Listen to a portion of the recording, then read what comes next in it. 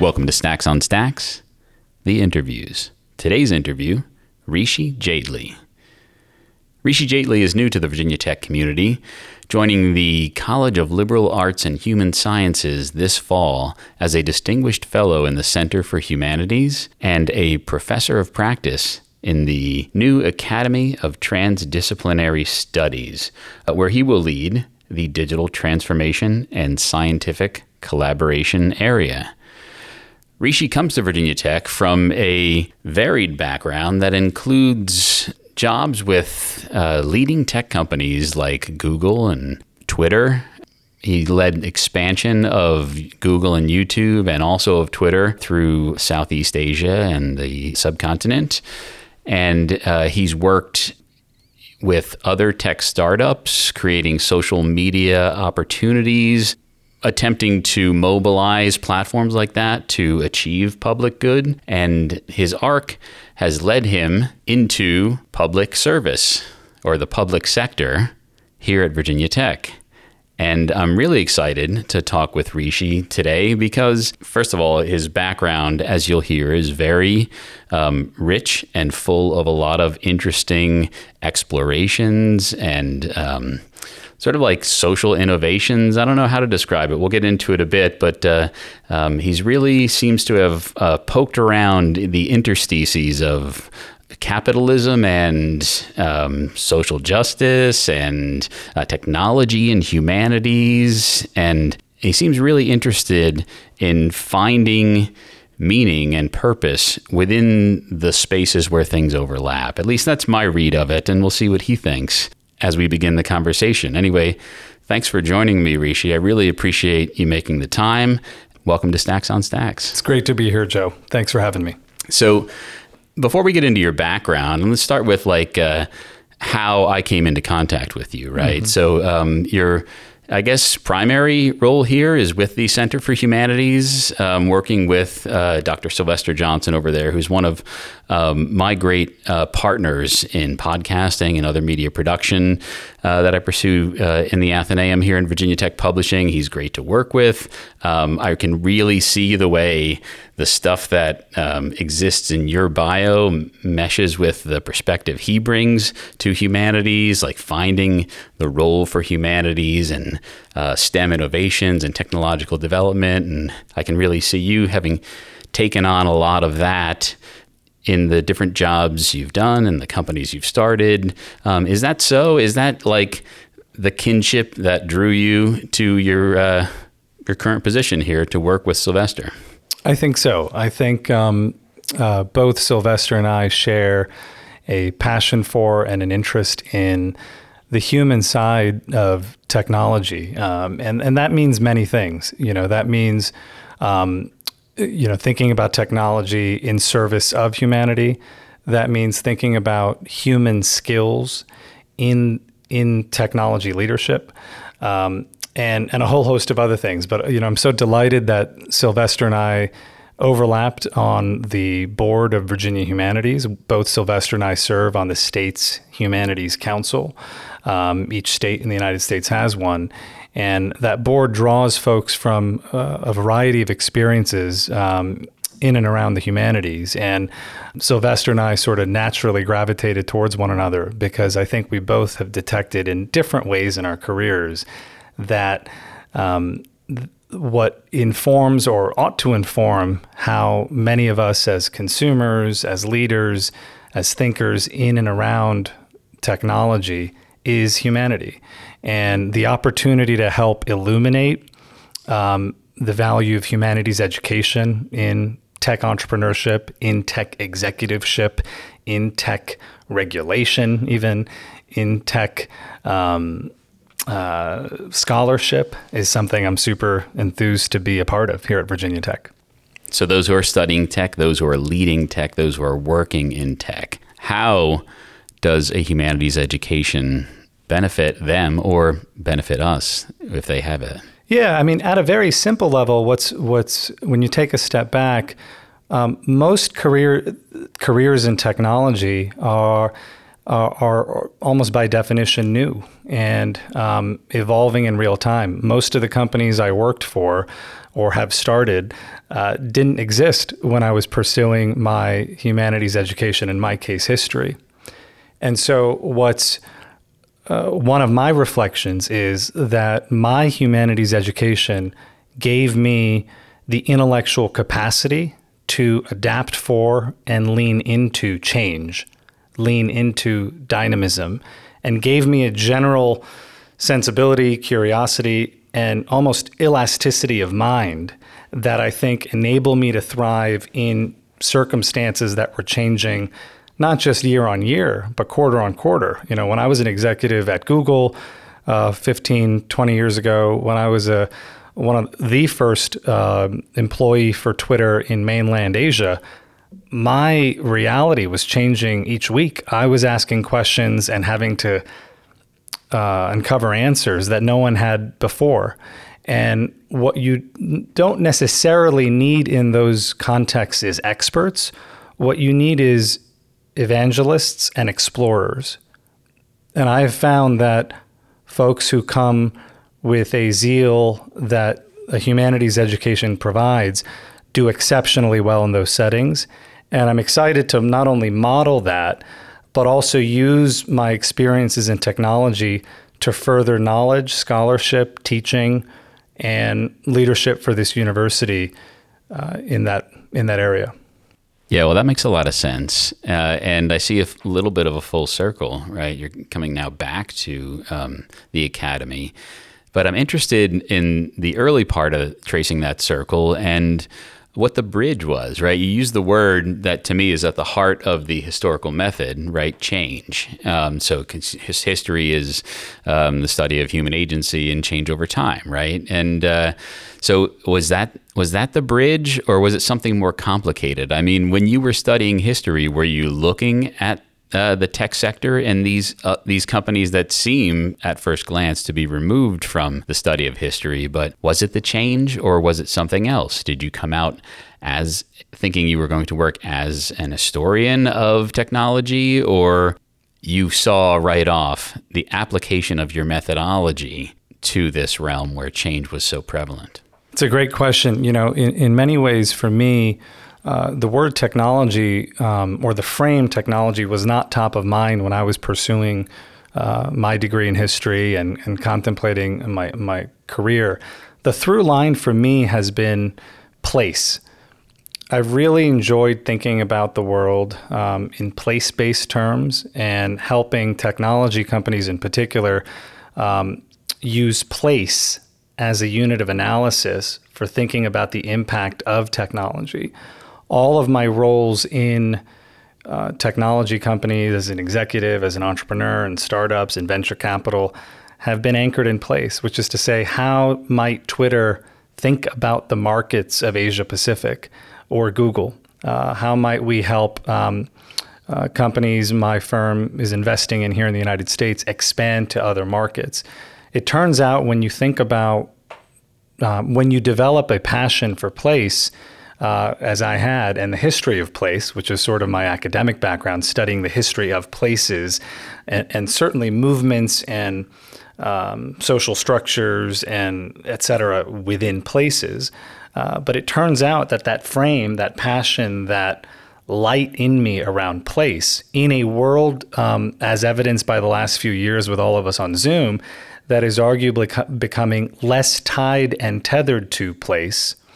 It turns out my frame, I think, stood out to some extent and was valuable to technology companies that were, and still are, by the way, looking for translators, diplomats, people that can represent their businesses, their products, help them localize software in places.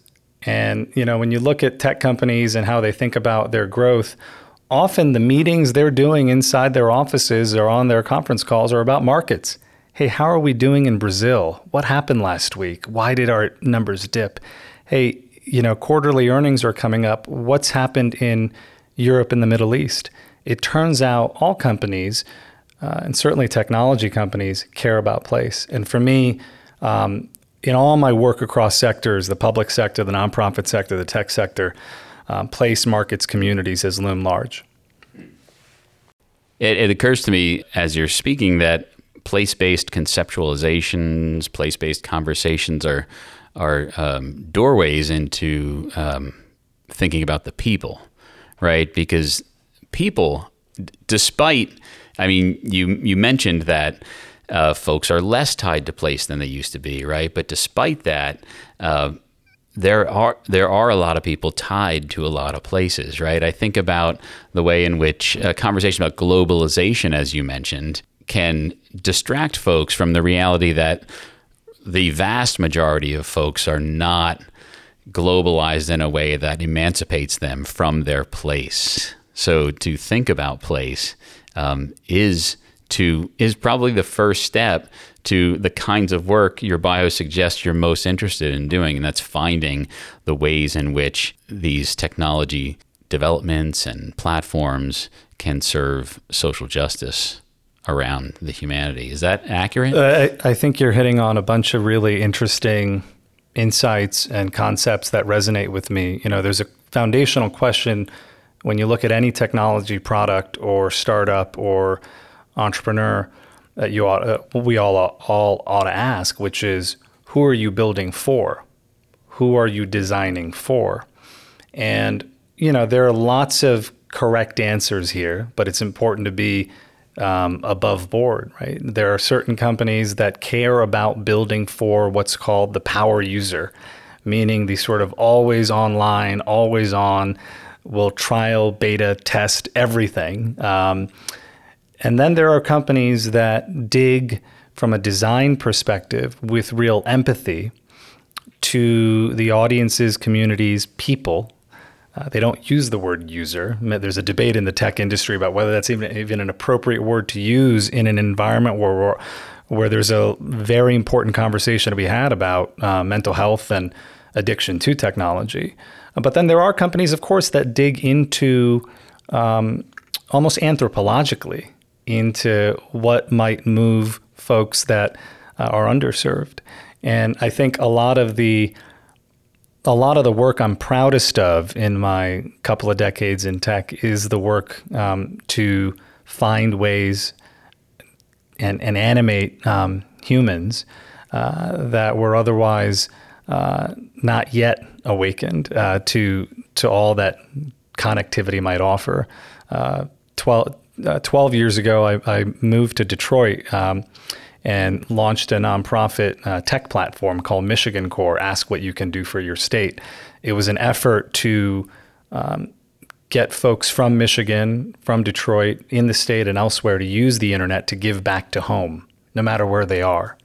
A great example of sort of how one uses technology to not merely speak to the tech intelligentsia, so to speak, but to speak to folks for whom tech is just part of the list of things that matter to them, not necessarily at the top. So are your forays into companies like Michigan Core and TimesBridge, are these, should we read these as your sort of feeling that the kind of work you'd like to do with tech is not possible at places like Google and Twitter, or is it something else? Like, is there a space for the kind of social work you're chasing in the really like high level companies? Oh, it's another great question. I mean, I think I wouldn't read too much into. You're right. I've had seasons of time at big technology companies as an executive, but then I've also had seasons as an entrepreneur. I've had seasons in the public sector. I think that's just more reflection on me and how I'm temperamentally built, perhaps, and care and enjoy most seasons at a company or with an idea that feel entrepreneurial and sincerely unlocks the evangelist in me. But of course, it is true that as companies grow up, it becomes harder and harder to make make big change because there's just these companies are operating at a scale and thinking about all kinds of questions and sometimes competing questions. But I do think that both companies that I worked for, Google and Twitter, offered me extraordinary exposure to the power, the positive power of connectivity, of information, of expression. And I wouldn't have the hope that I have today were it not for that exposure and the change we were able to take and shape. And I use the lessons that I learned at those companies to create Michigan Core, to co-create TimesBridge, and hopefully now back in the public sector to lead at Virginia Tech. Yeah, so it's complicated, and that's an important realization. And it's a lot of great background, and we could talk about that, and we could dig more deeply into that for all of the time we have. But I also like to talk about now Virginia Tech, and it's a kind of a good transition because in what you just said, I heard a little bit of a tendency to be looking for the next challenge, right, or the next adventure. And I'm wondering what you see here that will be, right? So, like, I'm interested in how you think your role will manifest in the Center for Humanities, what you think you'll be able to accomplish in the Academy for Transdisciplinary Studies. What's on your horizon here in Blacksburg? Well, I mean, first at a sort of a big picture level, Virginia Tech sort of had me at hello. Not just, of course, my collaboration with Sylvester, but a few things. One, the university's emphasis on service, and our motto of Ut Prosim, that I may serve.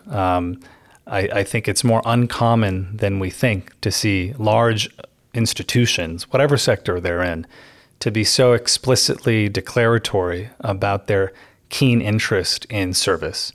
So first and foremost, the mission to serve inspires me each day. Secondly, of course, the backdrop of an institution so well regarded for its technology research and technology teaching and stewardship and scholarship, I think is incredibly intriguing and interesting to move the ball forward from a humanities perspective on sort of the meeting point of these issues. So the backdrop of technology, I think, provides the most vivid context possible for thinking about the role of humanities education, humanistic inquiry, impact on human condition. And then finally, it's an institution that seems to be moving fast, is restless about the opportunity to move big ideas forward to market.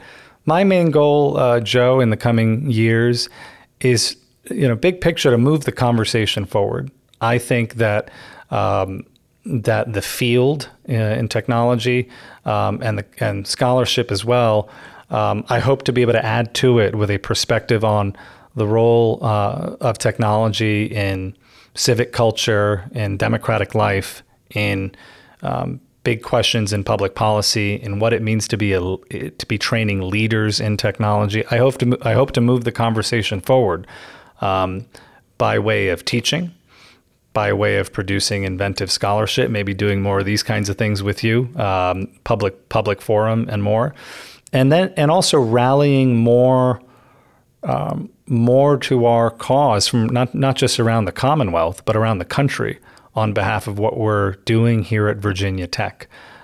So a mix of teaching, a mix of scholarship, and certainly public leadership as well, in service of moving the conversation forward on how the humanities and technology, science and the liberal arts ought to be viewed together. Yeah, that sounds great. And it's great to hear. I mean, we at Stacks on Stacks here are big fans of the service motto and of the land grant mission. And it sounds like you're leaning into both of those. So how does that fit with regard to the digital transformation and scientific collaboration area that you plan to be leading in the Academy of Transdisciplinary Studies? What is that, and what's going to be happening there? Yeah, well, the Academy itself is quite new, so it's fun to be a part of a new effort within the College of Liberal Arts and Human Sciences. But playing, in addition to doing my own bit of teaching, in addition to doing my own bit of scholarship and supporting the university as I can in its own growth, helping other members of the faculty in the College of Liberal Arts, but more generally, find new and novel ways to collaborate, come up with and fuel their connectivity, not just with one another, but even with industry, as they surface projects, scholarship, and new curricula. I think the opportunity to play a facilitating leadership connectivity role amongst faculty from a wide variety of disciplines is something I'm really excited about. The word transdisciplinary, unlike interdisciplinary, the transdisciplinary alludes to the notion of new knowledge being created when two otherwise disparate disciplines collide and coalesce. So it's not just about the meeting point and overlap. It's about the generation of new content and new knowledge.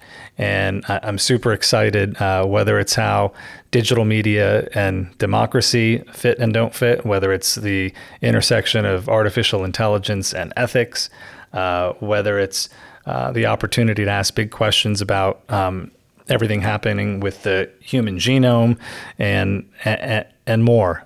Excited to contribute to the generation of new knowledge by virtue of that role. Well, it all seems like great stuff, and there's so much potential that lives in what you're bringing to the table. I love to see the center being strengthened and the transdisciplinary impulse being supported here. So it's all good stuff.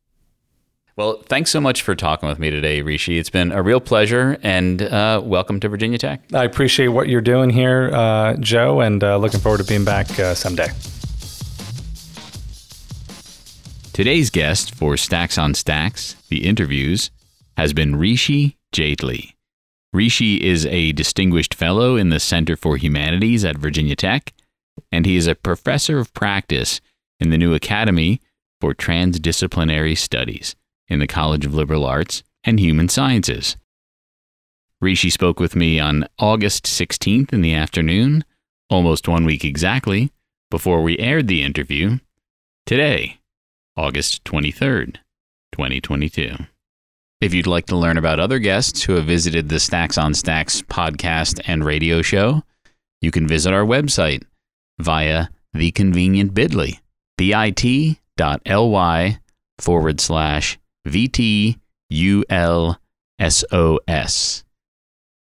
There you can find descriptions and links from past guests and even a few future ones. You can find all of the episodes of this podcast on the Virginia Tech Publishing website. That's publishing.vt.edu. There you can see all the Stacks on Stacks interviews, shows, and you can browse through any other podcasts published by or affiliated with Virginia Tech Publishing. You can also find this or any of those other podcasts wherever you find your podcasts. Perhaps that is how you are listening to this episode. Perhaps you've happened upon us during the weekly live broadcast of Stacks on Stacks, the University Library's radio show, during one of our regular Tuesday afternoons from 3:30 until 5 p.m.